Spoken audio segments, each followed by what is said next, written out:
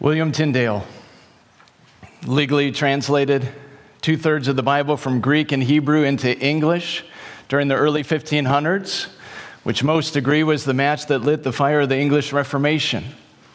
Why is that? Well, by doing so, he gave every person in England the opportunity to read the Bible for themselves in their own language, which at that time was against the law according to the Roman Catholic Church.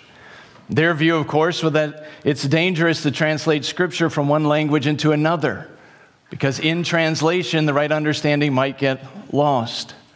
So they decreed that no man, by his own authority, should translate any passage of the Bible into English, and that no man should read any such book in part or in whole.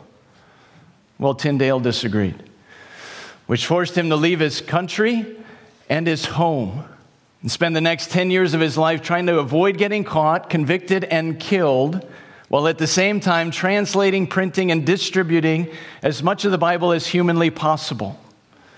1534, he published in English the entire Pentateuch, as well as Joshua through 2 Chronicles, Jonah, and the entire New Testament. All of that before being burned at the stake in 1536. Now, why do I bring him up this morning? Well, because he was not just a brilliant man, graduating from Oxford and Cambridge, proficient in 8 languages. And he was not just a courageous man, willing to die for the sake of the English Bible. But Tyndale was a humble man who wholeheartedly entrusted his soul to God, even in the midst of unbelievable danger and injustice. Because Tyndale could have done anything he wanted to do with his life. But instead, he lived in total obscurity because he couldn't afford to have his identity known in fear of being identified, captured, and killed. Tyndale could have cared less because he wasn't living for his own glory, but for the glory of God. Seen most clearly in entrusting his soul completely to God and humbling himself all the way to the point of death. Not death on a cross, but death at the stake. Because when they finally caught him, they convicted him of crimes such as illegally translating the Bible and asserting that justification was by faith alone, in Christ alone. So they killed him. Listen to this. When they did, they not only put chains around his neck and strangled him, but lit a fire and burned him at the stake. Then after he was dead twice, they placed gunpowder around him and blew up his dead body. And yet, do you know what Tyndale did before he died? He looked up to heaven and he prayed, "Lord, open the eyes of the King of England." So even in the midst of suffering, injustice, and dying, he wholeheartedly entrusted himself to God and submitted to his good and perfect plan for his life, and he walked in humble obedience, doing good. How could he do that? Well, he believed in a God who is sovereign and who is good, who will one day, in and of himself, make all things right, which is the point of 1 Samuel chapters 24 to 26. So if you would, go ahead and open your Bibles with me to 1 Samuel chapter 24, verse 1. It's on page 1016 if you're using one of the Bibles in the chairs in front of you. Also encourage you to grab my outline, have it in front of you. As you're turning, I want to let you know there's something a bit unusual about these 3 chapters, because chapters 24 and 26 are essentially identical stories which serve as bookends for the main story, which is in chapter 25. So my plan this morning, a little unusual, is to quickly review chapters 24 and 26 in order to show you not only the similarities, but the main point that David must be a king who is righteous, which means he must not take the kingdom by force or work salvation for himself, but wholeheartedly entrust himself to God for his salvation, his kingdom, and his future, even in the midst of suffering and injustice. Where does he learn that lesson? In the middle, chapter 25. So we're going to look at 24 to 26. Then we're going to come back and spend time in chapter 25. So let's start comparing chapter 24 and chapter 26. So number one, the righteous king. Look with me at chapter 23, actually, verse 19. So 23, verse 19, it says, "Then the Ziphites went up to Saul at Gibeah, saying, 'Is not David hiding among us in the strongholds at Horesh, on the hill of Hachilah, which is south of Jeshimon?'" Now flip forward. You're going to go back and forth a little bit, but flip forward to 24, verse 2. It says, "Then Saul took 3,000 chosen men out of all of Israel and went to seek David and his men." So crystal clear, right? Number one, Saul and 3,000 men seek to kill David. But now look at how chapter 26 starts. So here's the comparison. Chapter 26, verse 1, it says, just like 23:19, "Then the Ziphites came to Saul at Gibeah, saying, 'Is not David hiding in the hill of Hachilah, which is on the east of Jeshimon?' So Saul rose and went down to the wilderness of Ziph with 3,000 chosen men of Israel to seek David."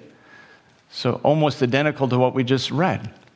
But clearly, Saul and 3,000 men seek to kill David. If you remember from last week, chapter 24, verse 3, Saul goes into a cave to relieve himself, meaning he goes to the bathroom. David and his men just so happen to be there, so they start silently singing, right? This is the day that the Lord has made. We will rejoice if you just strike down this wicked seed of the serpent once for all. So number two, God clearly gives Saul into the hands of David and his men, and they desperately want David to kill Saul. What does David do? Cuts off a corner of Saul's robe and lets him live. Well, now look at chapter 26, verse 7. Saul and his entire army are camped out in Ziph, and they're asleep. Verse 7 says, "So David and Abishai went to Saul's army by night, and there lay Saul sleeping within the encampment, with his spear struck in the ground at his head, and Abner and the army lay around him.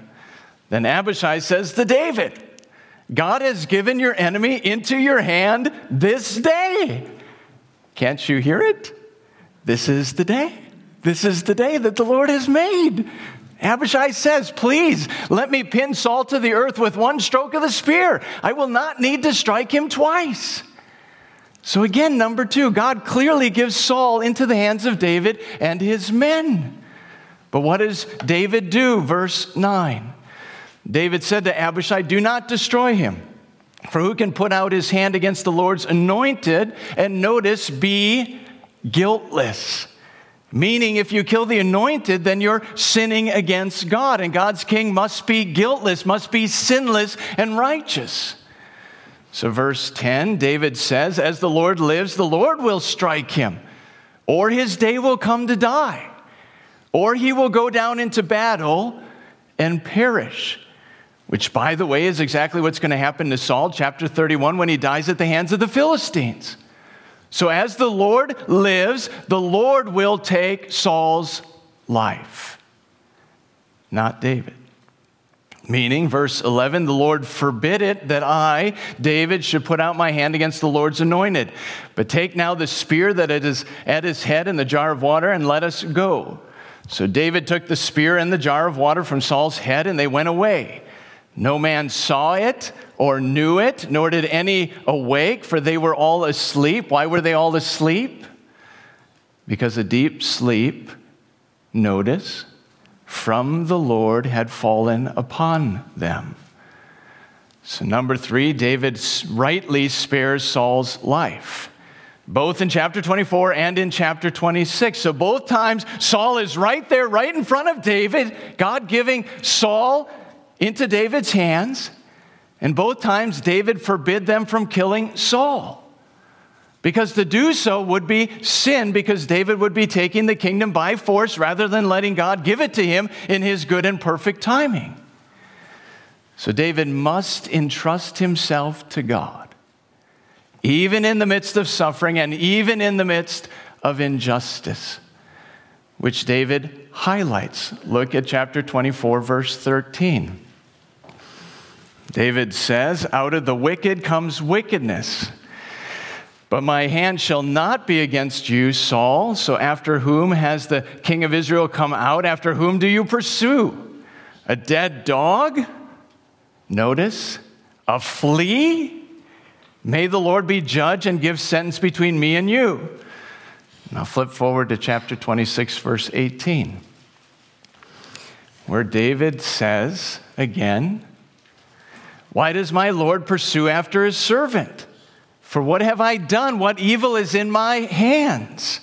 Verse 20, now therefore let not my blood fall to the earth away from the presence of the Lord, for the king of Israel has come down to seek, notice, a single flea, like one who hunts a partridge in the mountains. And in both chapters, number 4, Saul repents and departs. 26 verse 21, Saul said, I have sinned. Return, my son David, for I will no more do you harm, because my life was precious in your eyes this day. Behold, Saul says, I have acted foolishly. Or you could say, I am a fool. David said, verse 23, the Lord rewards every man for his righteousness and his faithfulness. For the Lord gave you into my hand today, and I would not put out my hand against the Lord's anointed. Behold, as your life was precious this day in my sight, so may my life be precious in the sight of the Lord, and may he deliver me out of tribulation. Skip down to the last sentence in chapter 26. So David went his way, and Saul returned to his place. So what's the point? The point is that these two chapters, chapters 24 and 26, are nearly identical stories.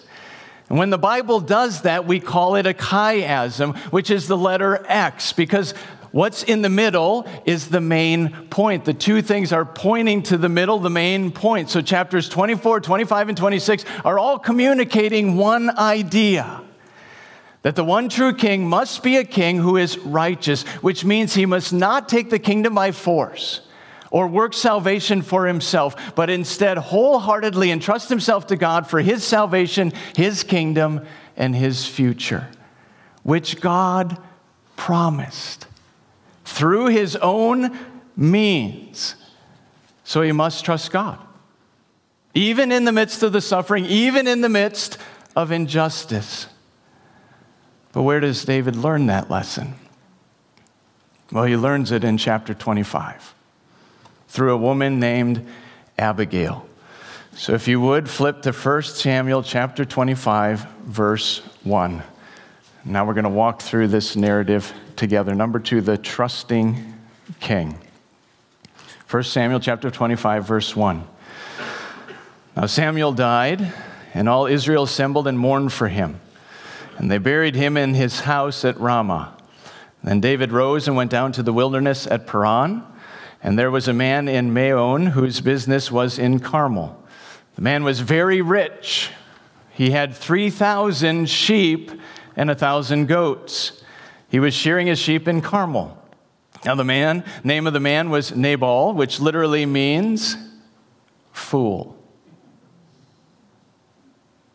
His name is Fool. The name of the man was Nabal, and the name of his wife, Abigail. The woman was discerning and beautiful, but the man, Nabal, was harsh and badly behaved. He was a Calebite. Now, knowing chapters 24 and 26, you have to see that the author wants us to connect Nabal to Saul. That's why he gives us all of these literary clues, like the fact that Nabal has 3,000 sheep. Remember 24 verse 2, Saul took 3,000 men to seek David's life. 26 verse 2, Saul took 3,000 men to seek David's life. And Nabal's name literally means fool. 26 verse 21, Saul will say, I acted foolishly, or literally, I am a fool. So the author is connecting Nabal to Saul. So Nabal is acting just like Saul in this narrative. So with all those details in place, look at verse 3. David heard in the wilderness that Nabal was shearing his sheep, so David sent 10 young men.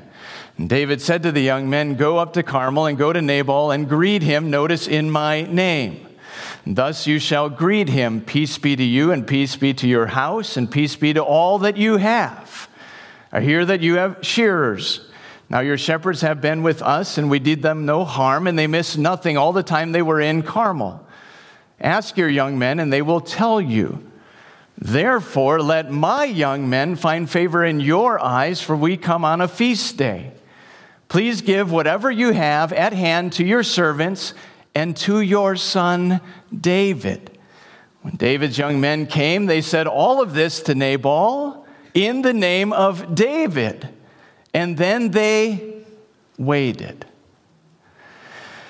And Nabal answered David's servants, "Who is David? Who is the son of Jesse? These are many servants these days who are breaking away from their masters. Shall I take my bread and my water and my meat that I have killed for my shearers and give it to men who come from I do not know where?" So David's young men turned away and came back and told him all of this. And David said to his men, look at this, verse 13, "Every man strap on his sword." And every man of them strapped on his sword. David also strapped on his sword. Everyone apparently has got a sword. And about 400 men went up after David, while 200 remained with the baggage. So what's the horrible offense? Well, it's obviously that David and his men took complete care of Nabal's shepherds while they were out in the middle of nowhere, which is a very big deal. Because in the ancient Near Eastern world, there weren't sheriffs or cops or laws and orders in the middle of the wilderness. But instead, every man for himself. And yet David and his men, these men right here in front of him, were constantly on the run from Saul. And yet they protected and defended, provided safety and security without fail for every single one of Nabal's shepherds the entire time. But now when David asks for a single act of kindness in return from Nabal, who is very rich, he says, "Who is David?" Are you kidding me? No doubt, Nabal is a total fool. And what's the consequence? Verse 13, David and his men are strapping on their sword. For what purpose? Verse 21 fills us in. Now David had said, notice how that's past tense. David had said, probably said it at the same time as verse 13. The narrative just puts it on hold for us, but we're going to go there, right? David said, verse 21, "Surely in vain have I guarded all that this fellow has in the wilderness, so that nothing was missed of all that belonged to him. And yet he had returned me evil for good. God do so to the enemies of David, and more also, if by morning I leave so much as one male of all who belong to him." What's David saying? He's saying, I'm going to kill every single one of Nabal's men. If not every man, woman, and child, ox, donkey, and sheep by the edge of the sword. Who does that sound like to you? That sounds like Saul, doesn't it? That's exactly right. So the tension here is, what kind of king is David going to be? Is he going to be a king like all the other nations, who rules with anger and with vengeance, bloodshed and terror? Or is he a king with a heart after God's own heart, who entrusts himself to God, rests in his perfect plan, and even steps in and takes the place for sinners as a substitute? We shall soon see. But first, let's look at B, the immediate intervention. Look at verse 14. But one of the young men told Abigail, Nabal's wife, "Behold, David sent messengers out of the wilderness to greet our master." And notice, from the young man's perspective, Nabal railed at them. "Yet the men, David's men, were very good to us, and we suffered no harm, and we did not miss anything when we were in the fields, as long as we went with them. They were a wall to us by night and by day, all the while we were with them keeping the sheep. Now therefore know this and consider what you should do. For harm is determined against our master and against all his house, and he is such a worthless man that one cannot speak to him." Notice the clarity that this young man has, because he knows Nabal is a worthless man. By the way, do you know who else is described as worthless in 1 Samuel? Eli's sons, Hophni and Phinehas, chapter 2, verse 12, described as worthless men who did not know the Lord. So this servant has incredible clarity, and he immediately tells Abigail, who we already know, verse 3, is discerning. His prayer is that she's going to know what to do. And she does. Verse 18, then Abigail made haste and took 200 loaves and 2 skins of wine and 5 sheep ready prepared and 5 seahs of parched grain and 100 clusters of raisins and 200 cakes of figs and laid them on donkeys. And she said to her young men, go on before me. Behold, I come after you. But she did not tell her husband Nabal. And as she rode on the donkey and came down under cover of the mountain, behold, David and his men came down toward her. And she met them. So Abigail shows great clarity because she knows she has to move quickly, like immediately, because the offense against David was horrible. So she anticipates exactly what David is going to do. He's going to kill Nabal and all that he owns. So how does she respond? She gathers everything that David asks for, and no doubt so much more. Because David asks for a feast, verse 8. So what does she prepare? A feast fit for a king and for all of his men. But what we can't possibly anticipate is see the sacrificial clarification that she brings to David. Look at verse 23. When Abigail saw David, she hurried and got down from her donkey and fell before David on her face and bowed to the ground. She fell at his feet and she said to him, on me alone, my Lord, be the guilt. So Abigail essentially says, let me stand in Nabal's place. Put his guilt on me. Put his shame on me. The consequences for his sin on me. Blame me, David, as if his sin were my sin. Let me sacrifice my life for his life. So there's this glorious picture of substitutionary atonement going on, which is exactly what David should be like, right? Because Abigail is showing herself to be more righteous than David. So God is teaching David through Abigail on what it looks like to be a humble, sacrificial, trusting king. Because she doesn't stop there, but says, please let your servant speak in your ears and hear the words of your servant. Let not my Lord regard this worthless fellow Nabal, for as his name is, so is he. Nabal is his name, and folly, foolishness is with him. But I, your servant, did not see the young men of my Lord whom you sent. Now then, my Lord, as the Lord lives and as your soul lives, because, notice this, Abigail says, the Lord has restrained you from blood guilt and from saving with your own hand. So Abigail's appealing to God's sovereign protection over this whole event. That he ultimately prevented David from blood guilt and from murder and from saving with his own hand. So self-deliverance rather than a God-given, God-provided, God-empowered salvation accomplished only through God's glorious intervention. Now then, she says, David, let your enemies and those who seek to do evil to my Lord be as Nabal. And now let this present that your servant has brought to my Lord be given to the young men who follow my Lord. Please forgive the trespass of your servant. For notice, the Lord will certainly make my Lord a sure house. My goodness, that's incredible language, isn't it? Especially in 1 Samuel.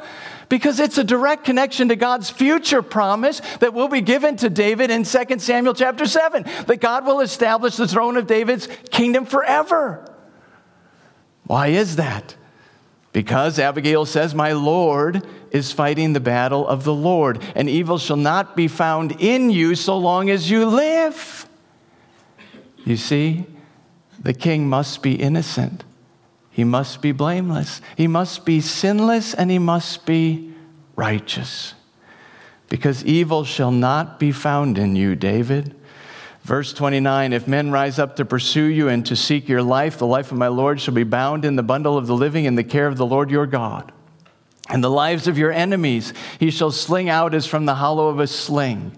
And when the Lord has done to my Lord according to all the good that he has spoken concerning you and has appointed you prince over Israel, my Lord shall have no cause of grief or of pangs of conscience for having shed blood without cause, or for my Lord working salvation himself. And when the Lord has dealt well with my Lord, then remember your servant. Are you seeing the sacrificial clarity that Abigail has? I mean, first in offering herself as a substitute for Nabal and for Nabal's sin, but then the willingness to speak directly to King David and to appeal to him to not shed blood and to not save himself, but to wholeheartedly entrust himself to God who judges righteously. I mean, can you even imagine the clarity, the courage, and the conviction Abigail must have had to say these things? Remember, to an irate King David at the time, who's already on the way to murder Nabal, and all that he has for the horrible offense that he committed. She speaks that truth into his life. So then here's the question, right? How is David going to respond? Well, let's pick it up. Verse 32. And David said to Abigail, blessed be the Lord, the God of Israel, who sent you this day to meet me. Blessed be your discretion, and blessed be you who have kept me this day from blood guilt and from working salvation with my own hand. For as surely as the Lord, the God of Israel, lives, who has restrained me from hurting you, unless you had hurried and come to meet me, truly by morning there would have not been left to Nabal so much as one male. And David received from her hand what she had brought him, and he said to her, go up in peace to your house. See, I have obeyed your voice, and I have granted your petition. So David blesses Abigail for what she has done, and he blesses the Lord for keeping him from killing Nabal and from saving by his own hand, his own efforts, and his own means. So he praises God for keeping him from self-deliverance rather than a God-given, God-provided, God-empowered salvation that can only come through God's great work of redemption. And just look at the glory and the splendor and the wonder of divine resolution. Verse 36. And Abigail came to Nabal, and behold, he was holding a feast in his house like the feast of a king. Nabal's heart was merry within him, for he was very drunk. So she told him nothing at all until the morning light. In the morning, when the wine had gone out of Nabal. What does that mean? No, it means he went to the bathroom. Well, that makes you think of somebody else who went to the bathroom. He went to the bathroom. But do you see how Nabal's described as a man like Saul? He's rich. He's foolish. He's harsh and badly behaved. He's a worthless man who does not know the Lord. And he's having a feast when his life is in total danger. Nonetheless, verse 37, his wife told him these things, and his heart died within him, and he became as a stone. And about 10 days later, the Lord struck Nabal, and he died. When David heard that Nabal was dead, he said, blessed be the Lord who has avenged the insult I received at the hand of Nabal and has kept back his servant from wrongdoing. Notice the Lord has returned the evil on Nabal on his own head. What's the point of this chapter? And these three chapters together, is it not to teach us that the one true king must be a man who wholeheartedly trusts God's good and perfect plan, even in the midst of suffering and even in the midst of injustice? Which means he must be a sinless king, Just like David said, blessed be the Lord who kept me from wrongdoing, even in the midst of Nabal's evil. So he must be a sinless king, a blameless king, and a righteous king, even in the midst of suffering and injustice. But Abigail has also taught us that the king must be a humble king who is willing to sacrifice himself, in fact, lay down his life for the sins of others, even if they are wicked and foolish and sinful. So he must be a humble, sacrificial, sinless king who's willing to offer his own life so that others might live. And yet it's crystal clear, isn't it? That the wicked will indeed perish. Nabal is dead. But God took his life, not David. So David was prevented from wrongdoing, evil, and sin. Thanks be to God. Yet can you even believe it? After all of that, how does 1 Samuel 25 end? It ends with David taking Abigail as his wife. But not just Abigail, but another woman as well. Look at verse 43. David also took Ahinoam of Jezreel, and both of them became his wives. Meaning, plural. David has multiple wives. Which means that David is disobeying the specific command for kings in Deuteronomy 17:17, which says, to not acquire many wives, lest your heart turn away from the one true God. So already we see David's decline, don't we? And already it's crystal clear that David's not the ultimate king that we need. But be clear, the whole Bible is teaching us that we absolutely need a king after God's own heart. We need a king who's sinless, blameless, and righteous. We need a king who wholeheartedly trusts God's good and perfect plan, even in the midst of suffering and even in the midst of terrible injustice.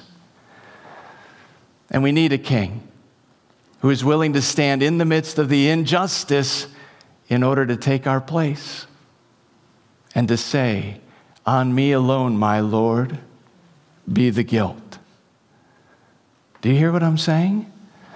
Because that's a king who can bear our sorrow, our guilt, and our shame because he's sinless. So he can stand in our place as our substitute, and he can say, put their guilt on me.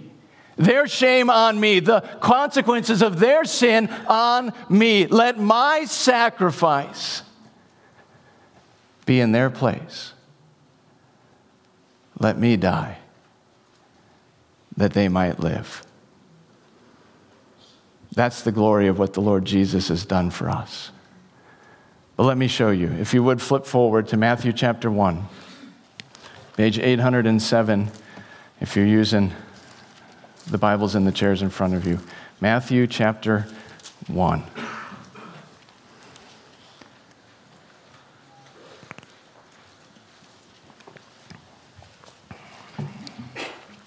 Matthew chapter 1. Look at verse 21. Jesus came for a specific reason, didn't he? To be our Savior King, number 3. So even at his birth, it's crystal clear that Jesus came on a mission. Matthew chapter 1, verse 21, the angel said to Joseph, that Mary shall bear a son, and you shall call his name Jesus, because he will save his people from their sins. And Jesus is clearly born into dangerous times, isn't he? Because he's born into the time of Herod, who was a paranoid king, constantly seeking Jesus' life. Look at chapter 2, verse 1. Now, after Jesus was born in Bethlehem of Judea in the days of Herod the king, behold, wise men from the east came to Jerusalem, saying, where is he who is born king of the Jews? So King Herod has a competing king. What's the result? Verse 3 says, when Herod the king heard this, he was troubled. And all of Jerusalem was troubled with him. Why in the world is all of Jerusalem troubled? Well, because Herod is a paranoid king who could easily be described as harsh and badly behaved, worthless, and a man who does not know the Lord. Which is evident and obvious because he kills every baby 2 years old and younger in an attempt to murder King Jesus. So Jesus is clearly a king of the Jews, who's born into a dangerous situation and who will certainly suffer, constantly being chased around during his entire life by people who are trying to kill him. What about injustice? My goodness, what would you call the kangaroo court that tried and convicted him, including Caiaphas, the chief priest, and the Pharisees, who in Matthew chapter 26, verse 60, says brought forth many false witnesses to testify against him. Yet when he stands before Pontius Pilate, he says, I find no guilt in this man. Then they send him off to Herod. What does Herod say? He says, this man is not guilty of any of your charges. Jesus is without sin. He's blameless, sinless, and righteous, which makes him an adequate substitute to stand in our place and to say, on me alone be the guilt. Which is exactly what Jesus did when he was crucified, King of the Jews. He bore our sorrow, our guilt, and our shame, saying for each and every believer, put their guilt on me. Put their shame on me. Put their sin on me and let me die so that they might live. How is he able to do that? By wholeheartedly entrusting himself to God. Because that's what was required. Oh, the glory of the Bible, that his blood alone must be shed in order to work salvation for others. Don't you see? That's exactly what David was prevented from doing. But exactly what King Jesus must do. But it required him to wholeheartedly entrust himself to God. In fact, flip forward to Matthew 26, verse 36. Matthew 26, verse 36. Jesus had to entrust himself to God. Matthew 26, 36. Then Jesus went with them to a place called Gethsemane. Verse 39, and going a little farther, he fell on his face and he prayed, saying, my Father, if it be at all possible, let this cup pass from me. Nevertheless, not my will, but thy will be done. So Jesus wholeheartedly entrusted himself to God, bearing our guilt, shame, and sin. His blood shed, the righteous for the unrighteous, so that we might be saved. Now let me just say to anyone who's here this morning, who has not yet wholeheartedly entrusted themselves to Christ. Oh, I appeal to you. There's no other way to experience salvation other than to trust in the Lord Jesus. Acts 4:12 says there is salvation in no one else, for there is no other name under heaven given among men by which you might be saved. So you can't simply earn your way to heaven because you're sinful. And the wages of sin is death, meaning eternal destruction, away from the presence of the Lord and the glory of his might. And be clear, because the wicked will certainly be judged, just like Nabal. So you have no other choice but to look outside yourself and to entrust yourself to King Jesus, who came on a mission to save you from your sins. He came to save you from your sins, but that still requires you to trust him. You have to trust him. You have to look to him. You have to believe in him. You have to rest in his finished work on your behalf. Otherwise, there is no salvation. Don't you see? He's the one true king that you need. But you have to entrust yourself to Him. And there's no halfway here. There's no partial trusting. You can't have one hand in your back pocket and then give Him part of your life. It doesn't work that way. You have to be all in when it comes to King Jesus.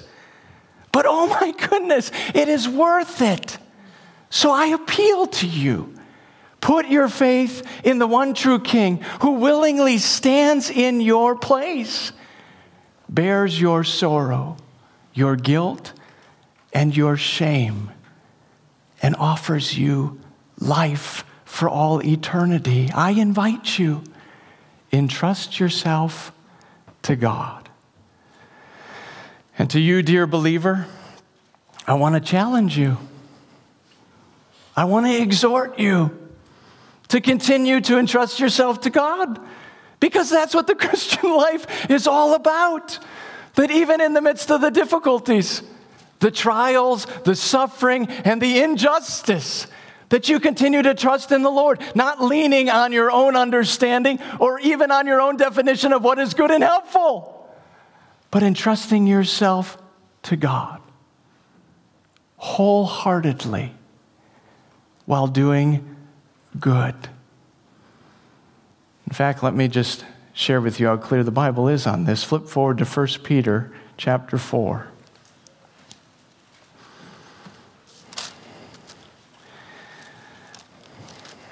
1 Peter chapter 4. Look at what Peter says in verse 12. These are sweet words, helpful words for us this morning. Peter says, "Beloved, do not be surprised when the fiery trial comes upon you to test you, as though some strange thing were happening. But rejoice insofar as you share Christ's sufferings, that you may also rejoice and be glad when His glory is revealed." Look at verse 15. Peter says, "Let not one of you suffer as a murderer, a thief, an evildoer, or a meddler." Verse 19, "Therefore let those who suffer according to God's will entrust their souls to a faithful Creator while doing good." Notice the context, because it's in the midst of the fiery trial, when people are persecuting us because of our faith. But he also says, entrust ourselves to God whenever we suffer according to God's will, which would obviously include health issues, loss of loved ones, broken relationships, and anything else that the Lord brings our way to grow us in godliness. But look again at verse 19. "Therefore let those who suffer according to God's will entrust their souls to a faithful Creator while doing good." Don't you see? That's why we can be absolutely committed to doing good. Because we don't have to worry about protecting ourselves. Why? Because God is faithful and He's got us. So there's not a single difficulty, trial, or even tiny bit of suffering or injustice that isn't directly from His hand to your life for your good. That's why Romans 8:28 says God causes all things to work for good to those who love Him and are called according to His purpose. Psalm 84:11 says, "No good thing does God withhold from those who trust Him." And when we get that, when we really, really get that God is faithful to work for our greatest good, even through the suffering and through the injustice, then we're freed up to do the greatest good that we can possibly do for His glory, His honor, and His praise, including living on the run without country or home, like William Tyndale did. And even to the point of being burned at the stake, like William Tyndale did, so that the Bible can be translated into a language that people can read. But it's whatever the Lord has for you, according to His will, His good and perfect plan in your life. So it's not just dying at the stake. It's being a stay-at-home mom, faithfully raising your kids.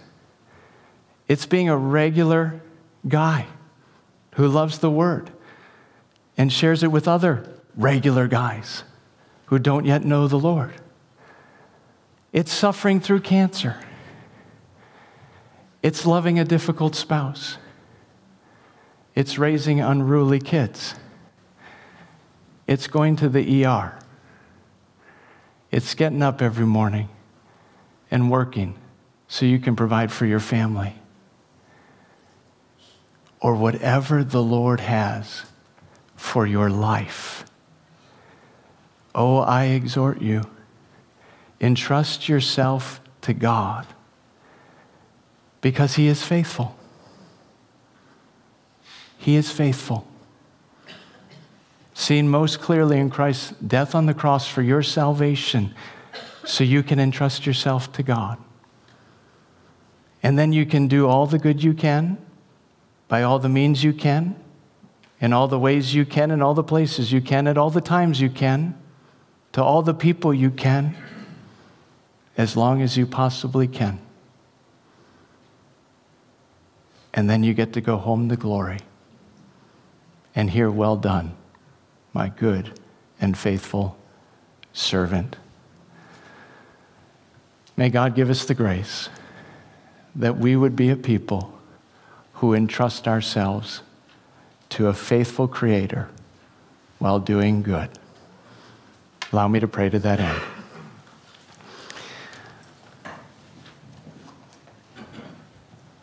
Lord, such a helpful word this morning. I want to pray for any who are here this morning who don't yet know the Lord. Lord, I can't even imagine the difficulty of walking through this world without knowing the faithful Creator and the Lord Jesus Christ, who laid down His life to give me life and empower me to navigate the difficulties of this world. Lord, I pray that you would work in their minds and in their hearts, that they would see the glory of the Lord Jesus, and that they would wholeheartedly entrust themselves to Him, repenting of their sins, believing in His finished work on the cross, and living their lives for His glory, honor, and praise. And Lord, for my brothers and sisters in Christ, Lord, I pray that you would give us grace to continue to entrust ourselves to God, regardless of the difficulties or the trials or the suffering or the injustice. May we be those who are found faithful, trusting in the Lord our God and doing good. We pray all these things in Jesus' precious name. Amen.